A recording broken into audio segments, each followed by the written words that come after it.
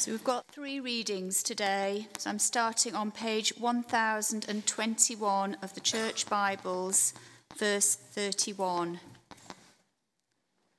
When he was gone, Jesus said, "Now is the Son of Man glorified, and God is glorified in him.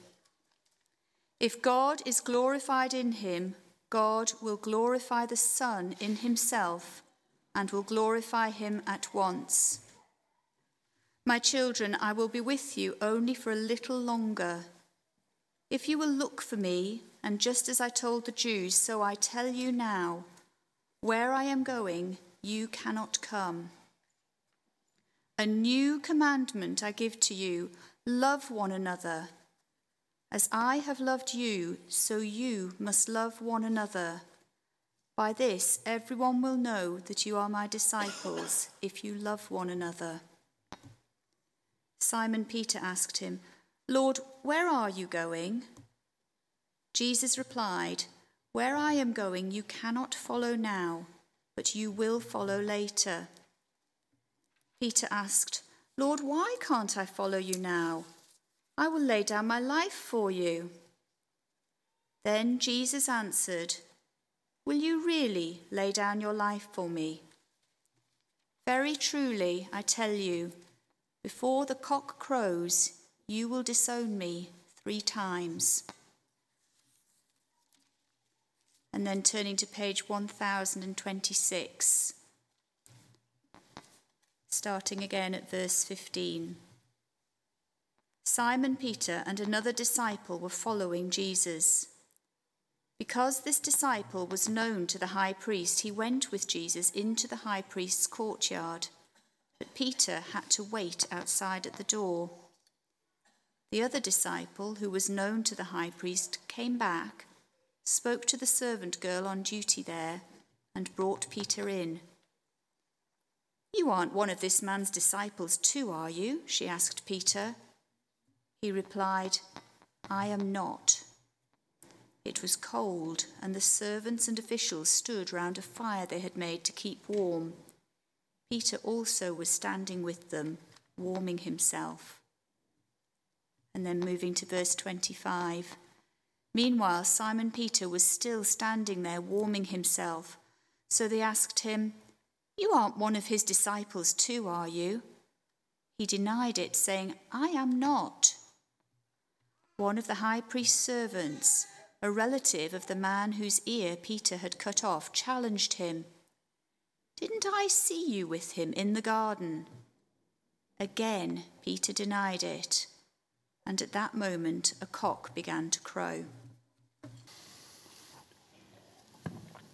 Seems to be one of the fairly consistent activities which take place in primary schools up and down the land is the Year 6 residential. That as children come towards the end of their primary school life, they go away to some kind of adventure centre and engage in various adventurous activities which they might not otherwise have the opportunity to do. And it is not that rare an event that a rather cocksure Year 6 boy, possibly, full of bravado about how nothing's too hard for him, finds himself up on a high rope course or something similar, frozen in position, unable to move left or right for fear, and having to be coaxed down or brought down by some other means. Because actually it's quite a common human experience that we sometimes overestimate our abilities. We can sometimes think we're rather better than we are. And particularly, we can sometimes be much more sure about how we would behave and respond in an unknown situation than we actually have any grounds for saying with any confidence. I mean, when it comes to emotional courage and moral courage, sometimes we are weaker than we like to think. By emotional courage, I mean just the ability to kind of keep things together enough to sort of continue operating in a reasonable kind of fashion. Sometimes people under huge strain, it kind of collapses. Moral courage maybe is the ability to make the right decision when that is immensely hard and making the wrong decision is immensely easy. And moral courage still to do that. And when the heat's on, when the pressure's on, in unknown circumstances, who knows? Who knows where we'll stand? And for myself, how would I respond under gunfire? I don't know. I've not been in that situation. I can imagine, but I can't really know, can I? Until that comes, which hopefully it won't. How would I respond as a refugee if all that I had was taken away from me? How would I actually cope? How would I respond? I do not know. How would I respond to immense temptation to do the wrong thing? Don't want to sound too certain. We do not walk in each other's shoes. And sometimes we do not know the pressures and difficulties which others are facing. Yes, we might know what the right thing to do is, but so often we do not know what the cost and difficulty of doing the right thing is. We need to be gentle with each other in this. I remember having breakfast together in a pub with a group of ministers back in Kent. And there were 4 or 5 of us around the table. And I don't quite know how the conversation came to this point. But one of the ministers, as it happened, the youngest, said, "I know that I would never be unfaithful to my wife." And one of the other ministers, the eldest, as it happened, a retired minister, just said, "Be careful, my friend, of how much certainty you have about your own strength." He said, "What happens when your wife has been in hospital for 6 months? And the strain of caring. And the strain of all that, and temptation comes. Be careful that you are so certain of your own strength." He spoke gently but very firmly to his friend, to us all around the table. And how about you? How certain are you about how you would behave in certain situations? How strong you would be? And how about Peter? He is the one we're looking at today. How about him? Well, the fact is, Peter thought he could manage it. He thought he could manage it. He said to Jesus, basically, I'm going to die for you. Necessary, I'm going to die for you. And Jesus' response is remarkable and not particularly encouraging for Peter. Is, you say that, and say, before tomorrow morning, before the cock crows, before the morning comes, 3 times, you're going to deny me. I mean, the gulf between what Peter says with bravado maybe he is capable of and what Jesus says will actually happen and what actually does happen. The gulf's big. He thought he could manage it. He thought he was strong enough, but he wasn't. And let's be honest, Peter did not show himself to be, as it were, a complete sort of washout in this. He didn't. He walked further than most of the others. It might have been misdirected, but when they came to direct Jesus, Peter's first reaction was not actually to run away, it was to pull out a sword. It might have been misdirected, but it was loyal. And he's told to put it away. And then, when Jesus is arrested, how many disciples are there? Well, there were 12, they were down to 11. How many make it to the courtyard following Jesus after his arrest? 2. 2. One has friends in high places and is invited inside. Peter does not have friends in high places and is not invited inside.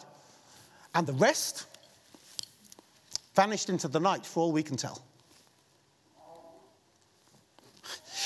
So let's be honest, Peter went and put himself in a position which I might never have found myself in because he'd followed further than I might ever have followed.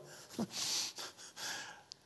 he finds himself around that fire and being asked those questions. And the cost of admitting that he knew Jesus at that point was immense.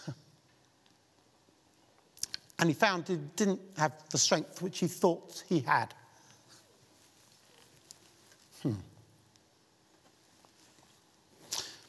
Quite a lot of the small groups in our church, the home groups, are doing a course called Talking Jesus about just having more confidence about talking about Jesus in our everyday conversations.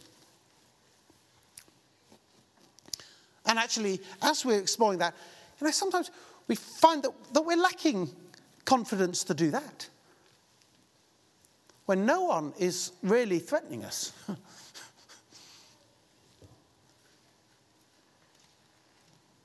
Will I have the confidence to talk about Jesus when I'm getting my hair cut?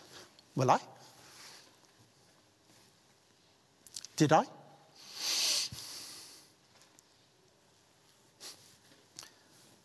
When the pressure's not on, really, we can sidestep and evade. We're not as strong as we think we are half the time. But I want to say this, there is room in Christian leadership for failures and people who are weak. Maybe people like Peter who failed and was not as strong as he thought. There's space in Christian leadership for such people. I'll tell you one very good reason is there's no one else to choose. There's no one else to choose. If you want people in Christian leadership who are not weak and never fail, then you have no one. That's the deal. Be it the bishop, be it the minister, be it the council, whoever. We're all weak. We all fail. It's not the whole story of our lives. It's not the whole story of us. But it is the story of us. Because here's the other thing about there being space for those who are weak and who fail in Christian leadership. I'm going to say something which might sound bonkers, but it's this. Those who know their weaknesses are stronger. Those who know their weaknesses are stronger. I think that's actually part of the journey which Peter went on. Those who know their weaknesses are stronger. The Apostle Paul, one of the other leaders of the early church, said this: I can do all things. But he didn't end it there. That would have been a terrible place to end it. He said, I can do all things through him who gives me strength. I can do all things, not in my strength, goodness me. No, I can do all things in his strength. And the context in which he speaks is about having plenty and going through times of plenty and times of difficulty. And he says, but I can do all that through him who strengthens me. The good times and the bad times can be handled not in my strength, but in his strength.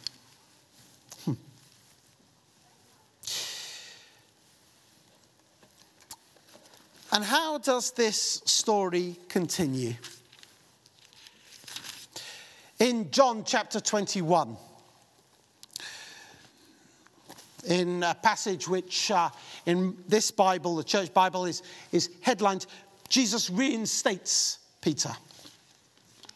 We find that the risen Jesus has died, been raised from the dead, and the risen Jesus meets with a group of his followers, including Peter, and they are gathered around a fire. And as they look in the flames, I wonder what memories Peter thinks as he looks into the flames gathered around a fire for warmth. But they're gathered in the morning around a fire on a lakeside. It's different from the fire in the courtyard, but as they look into the flames, as it were, a conversation comes between Jesus and Peter, a difficult conversation, but a life-giving conversation.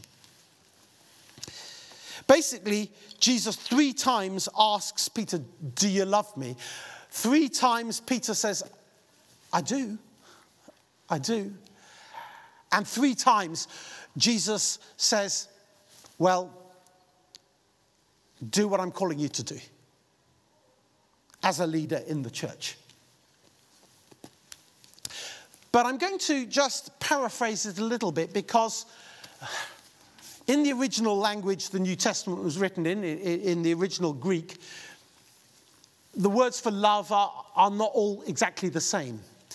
And if I paraphrase it something like this, it's Jesus says, Peter, do you love me with the kind of self-sacrificial love which we see in the heart of God? And Peter replies, Jesus, you know I love you as my friend. Feed my lambs, says Jesus. And Jesus asks again, Peter, do you love me with that kind of self-sacrificial love which we see in the heart of God? And Peter says, I love you as a friend.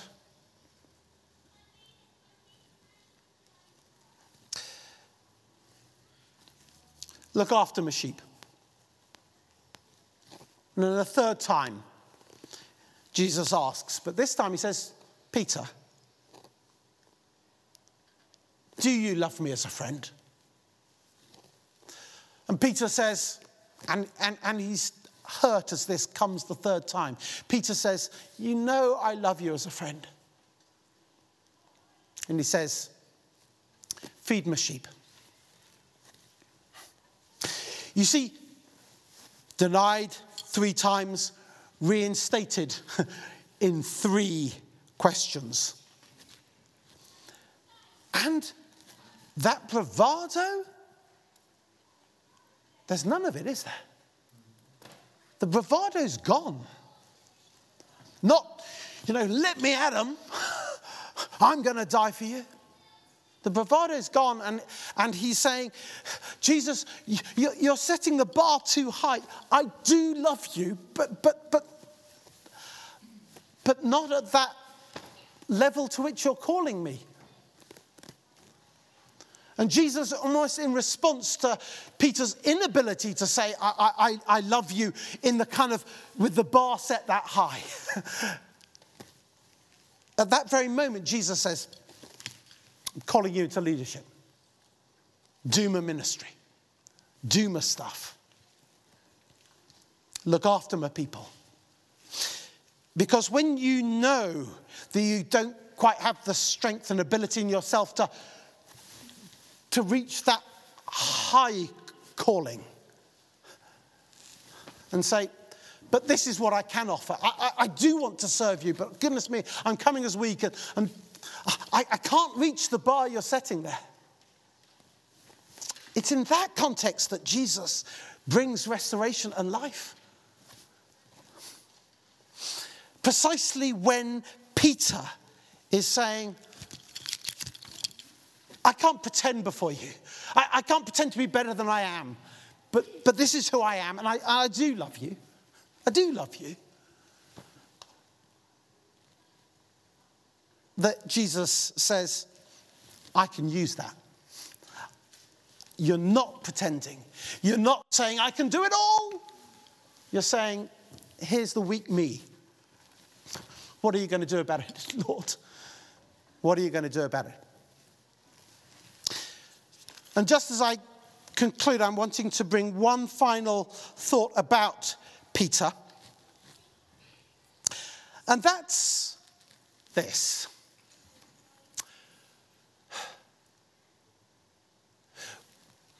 That Peter said, I'm going to die for you. And Jesus said, you're going to deny me 3 times before the morning. But Jesus did not say, actually, you're not going to die for me. He just said, before the morning, you're going to deny me 3 times. How does the conversation end? On the beach around the fire, Jesus said, feed my sheep. Very truly, I tell you, when you were younger, you dressed yourself. You went where you wanted. And when you were old, but when you are old, you will stretch out your hands and someone else will dress you and lead you where you don't want to go. And Jesus said this to indicate the kind of death by which Peter would glorify God.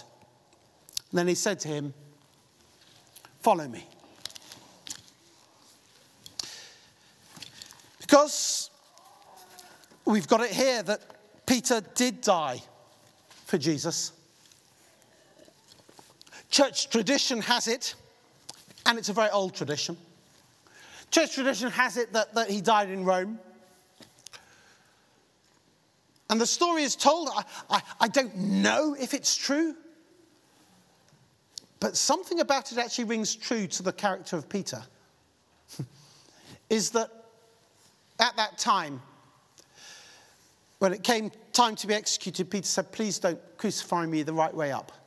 Crucify me upside down. Because I don't deserve to die the death the same way as my Lord did.